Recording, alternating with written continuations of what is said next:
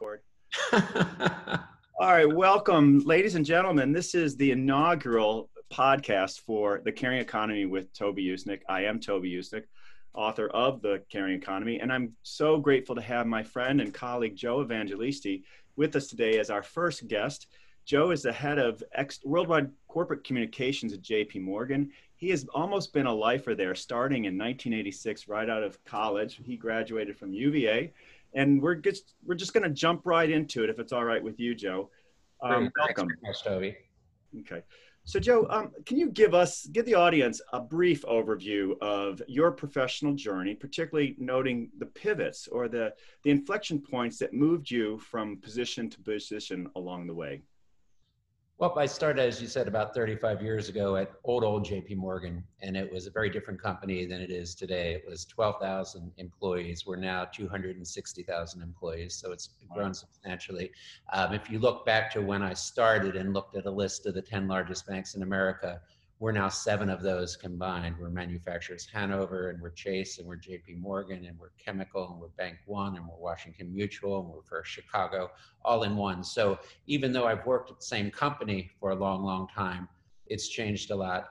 A couple of times along the way, we were bought, and I would say those were the big pivots for me, because typically when you're in a communications or CR function and you're bought, the acquiring company pretty much takes control. And what I found there is that there's plenty of room for good people. You just have to dive in with the new group. You have to sort of energize them. You have to not play games. You have to offer them solutions. You have to be you have to be there to help and do whatever you can do. And I found that those were the 2 biggest transitions in my career. Maybe the third was going off to London to run corporate communications for 4 years out of there, sort of being your own boss and being able to pull everything together.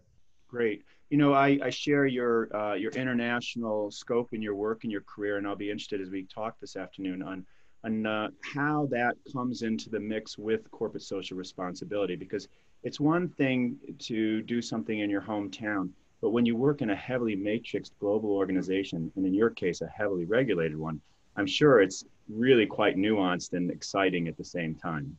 Absolutely. So, Joe, give us a little sort of a description or definition, if you would, first of all, of what you personally think of as corporate social responsibility, and then perhaps we'll go into a little bit more about how that manifests itself at JPMorgan Chase. Yep, and pardon me for calling it corporate responsibility, because that's what we sort of switched it over to at the firm, but they're interchangeable. I call it lowercase corporate social responsibility, because if you go back to decades ago when I started here with this company, if we were earning a lot of money, if our products were number 1, 2, or 3, if we were popular with customers, if we were on the top of different rankings, if the stock was doing well, that was all you needed. Right. Then that was all you needed to get good press, to have everybody happy, so on and so forth. Now you kind of need all that, but now the public and all the different constituencies, I see we have a fan club there. All the constituencies are saying, do we like you? Do you care about us? Are you part of the problem? Are you part of the solution? Are you too big? Is the game rigged? Are you honest? And so what I call this sort of lowercase corporate social responsibility is all of those things where we have to connect with all of our different constituencies to say, we are a good company. We do have good products. We care about the environment where we work. We care about our employees, so on and so forth. It means so much more now than it did just a decade ago. Absolutely. I think often now, particularly, and we'll talk a little bit more about George Floyd and Black Lives Matter and your my LGBTQ advocacy work, and the whole concept of representation and how much that really matters. So I would add to that list of traits you just described for an institution. Also, do I see myself in this brand? Absolutely. Right? Yep. Tell us a little bit about maybe 1 or 2 of your, say, favorite aspects of CSR at the bank, where you've been touched or you've seen real impact on the communities in which you live and work. Yeah, I've always been a proponent throughout my whole career here of we can't just be platitudes and pretty slogans and press releases. We actually have to do stuff, and we have to change. And so we've been going through the George Floyd tragedy and racial inequality, such a huge focus right now.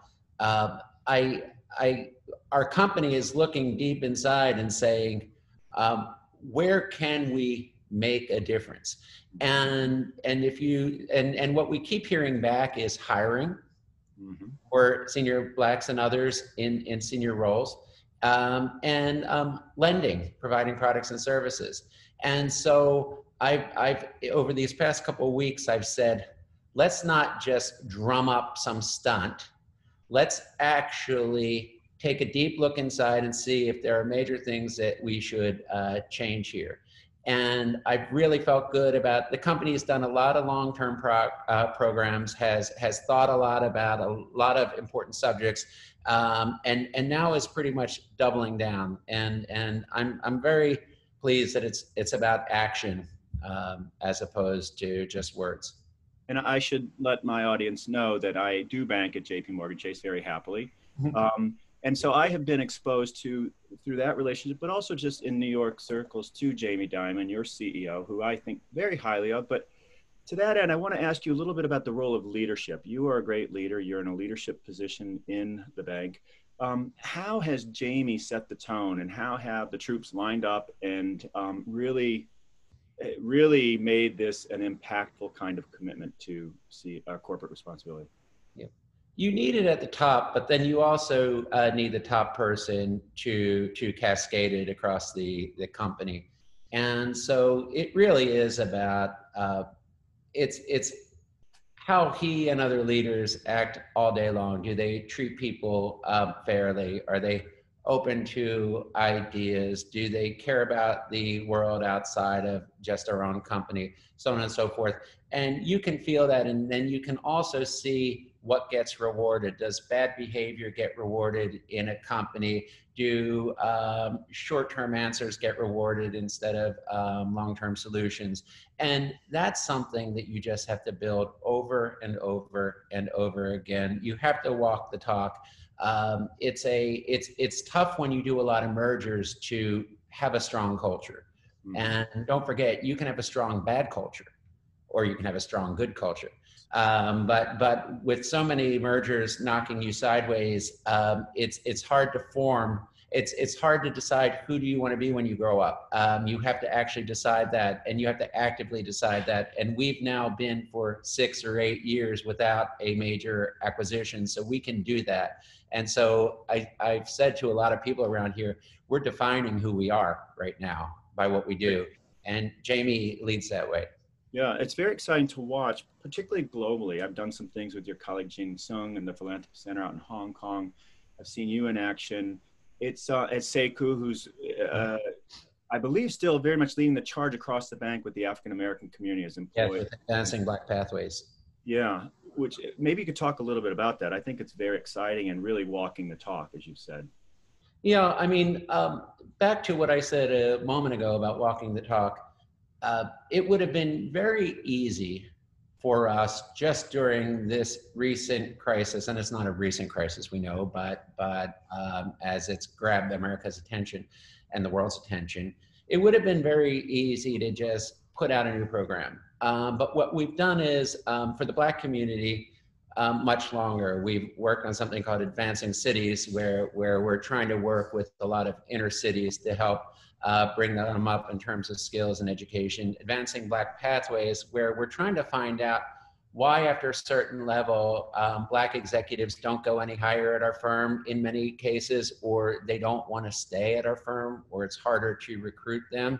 And Sekou has had really good focus with the rest of the company on putting a focus on that, finding the reasons why, and actually making a lot of progress, especially at the top levels at managing director, but still a lot of work to do. We do something for about 5 years called Entrepreneurs of Color, where a lot of small business people just couldn't get loans, didn't have the support systems in place, couldn't get a traditional loan, and work with a lot of those businesses. It's amazing we've gotten about the money that we've lent out. We have some of the highest payback returns ever. They're good credits. You just have to put your arms around people who are underserved. Yes. And so there's a lot of programs out there, but as I said, there's a ton more to do. Well done. I know to that point. I've written and talked regularly about how CSR is good business, and you're proving it there. I also know that you and Jamie and the executive team do a regular sort of bus tour where you literally take it to the field, and you're going across the country on the bus like a political campaign. So you're not just in an ivory tower on Park Avenue and talking to yourselves, right? You're literally talking to employees. We love the bus tours. We pick a different part of America every year. We've just done them in America. We get on a giant bus. We go from town to town. We do something where we take about 6 branch workers or so on and so forth, or call center workers, and we call them hostages. We give them beer and immunity. We put them in the bus for about 45 minutes with Jamie and the leadership team, and we just tell them, tell us everything you want us to do better. Tell us any ideas you have, and we're going to get back to you on every single one of these. And by the way, if you haven't been able to get your ideas through, call us directly even after this bus tour. And then we come back from the bus tour with about 200 great ideas in addition to things that we just see on the way. And we go back on every one of them to figure out what we can do better. And we've had amazing ideas come out of it.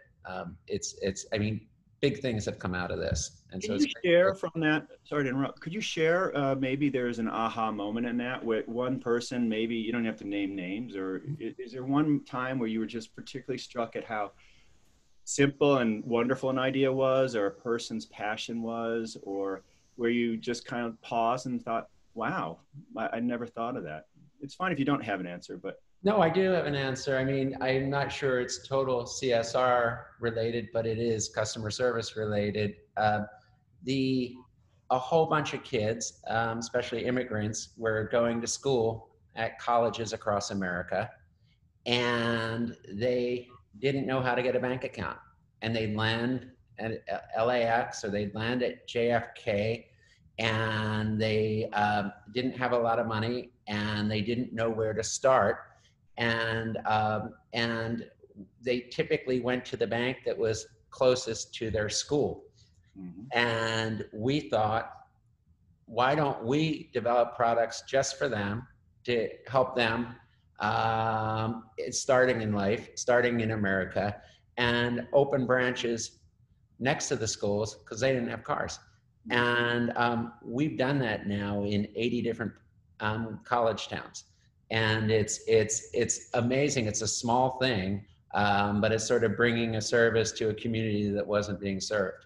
And did you meet one of those students along the way on a tour, or how? No, we met, believe it or not, a branch manager who was near Pepperdine University in Southern California, and said, I'm seeing all these kids in the airport, and there's another bank which has a van and is taking them to their branch 15 miles away from the school. Why can't we have a branch right next to the college? And it's just been replicated incredibly successfully across America. Well, that's fantastic. I have a college across the street from me here, Bard College. Maybe I'll see what kind of representation you have here in where I am today. Hey, so thinking of some of these great efforts you have done at JPMorgan Chase through the years, like the corporate challenge, really getting not just your own employees out, but giving a platform to banks and corporations and businesses around the world to get their employees out in a great cause. I wonder, the question is that old proverb, you can lead a horse to water, but you can't make it drink. Or as Dorothy Parker at the Round Table famously said, you can lead a horticulture, but you can't make her think. So how do you get your employees to really engage with this kind of stuff? There's a certain emotional appeal for some, but not all. So I wonder how you achieve success at JPMorgan Chase with engagement. Well, it goes back to something you said, which is being a good corporate citizen is actually good for your company too. Mm-hmm. And so what we try to do is we try not to go too far out of our lane. We actually try to work with employees to actually build up communities where we do business.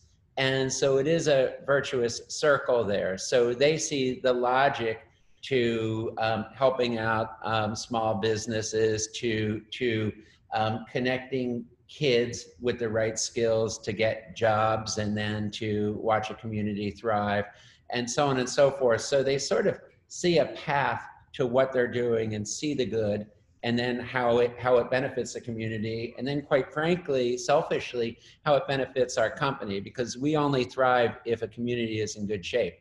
Yes. And it's a great connection. I mean, we in CSR, formally we focus on jobs and skills, we focus on inner city, and we focus on neighborhood revitalization. Mm-hmm. And those all are core to the success of a bank. So we do that. But then to a broader point, we do want to bring in audiences beyond our own employees and beyond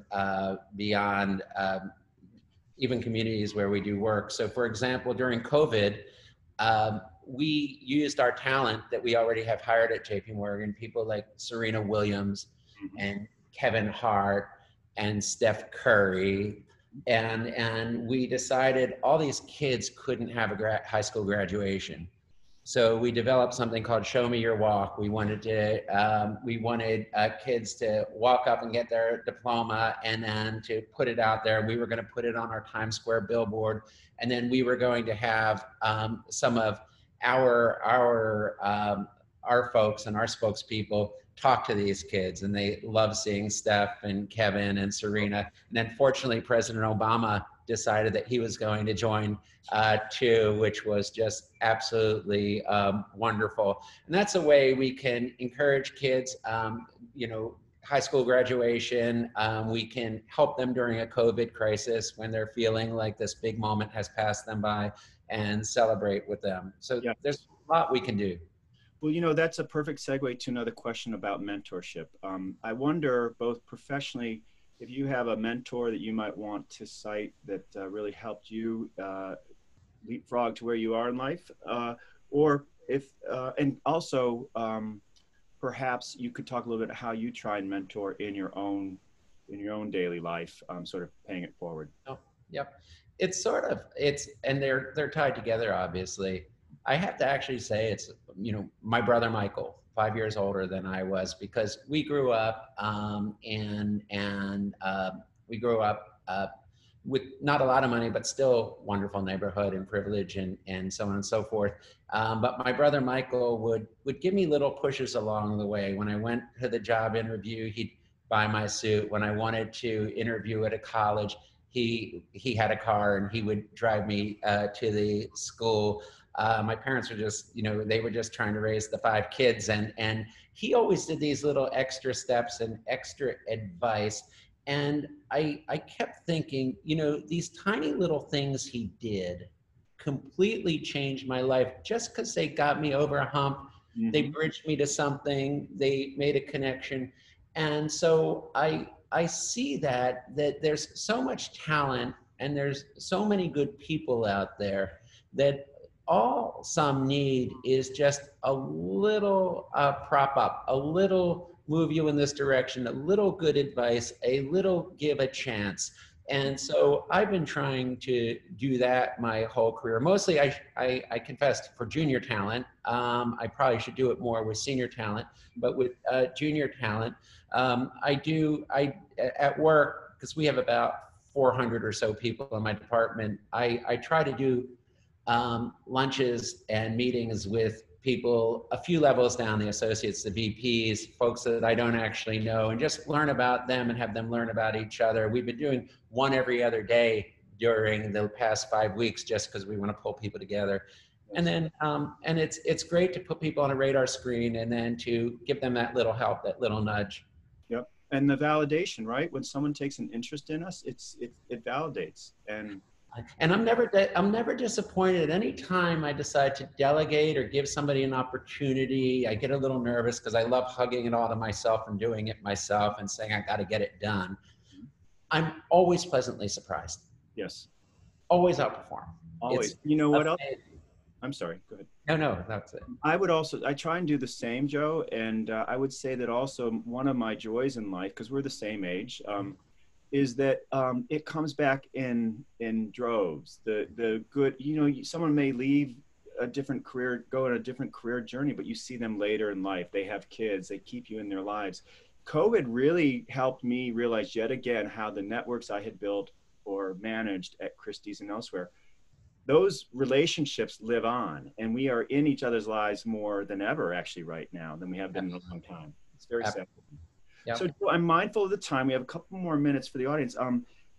COVID has been, and I mean, so much has been happening. And I always say CSR is like a muscle. If you exercise it, it will make your firm more nimble for whatever crises come along, whether it's George Floyd, Black Lives Matter. But those issues or COVID-19, what have been some of the silver linings? I'm sure you've seen them, as well as the painful anguish moments. What are some of the silver linings you have seen in sort of with your CSR glasses on at the bank?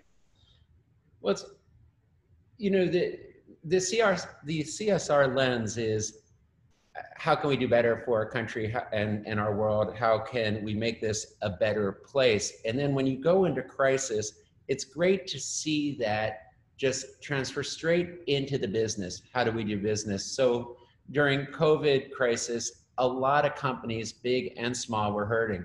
So actually, let's just talk about big. We've been talking about the small, how do we help a small company? And these were public deals, but we went out and raised billions of dollars for Carnival Cruise Lines, for Boeing, for United Airlines, for Marriott.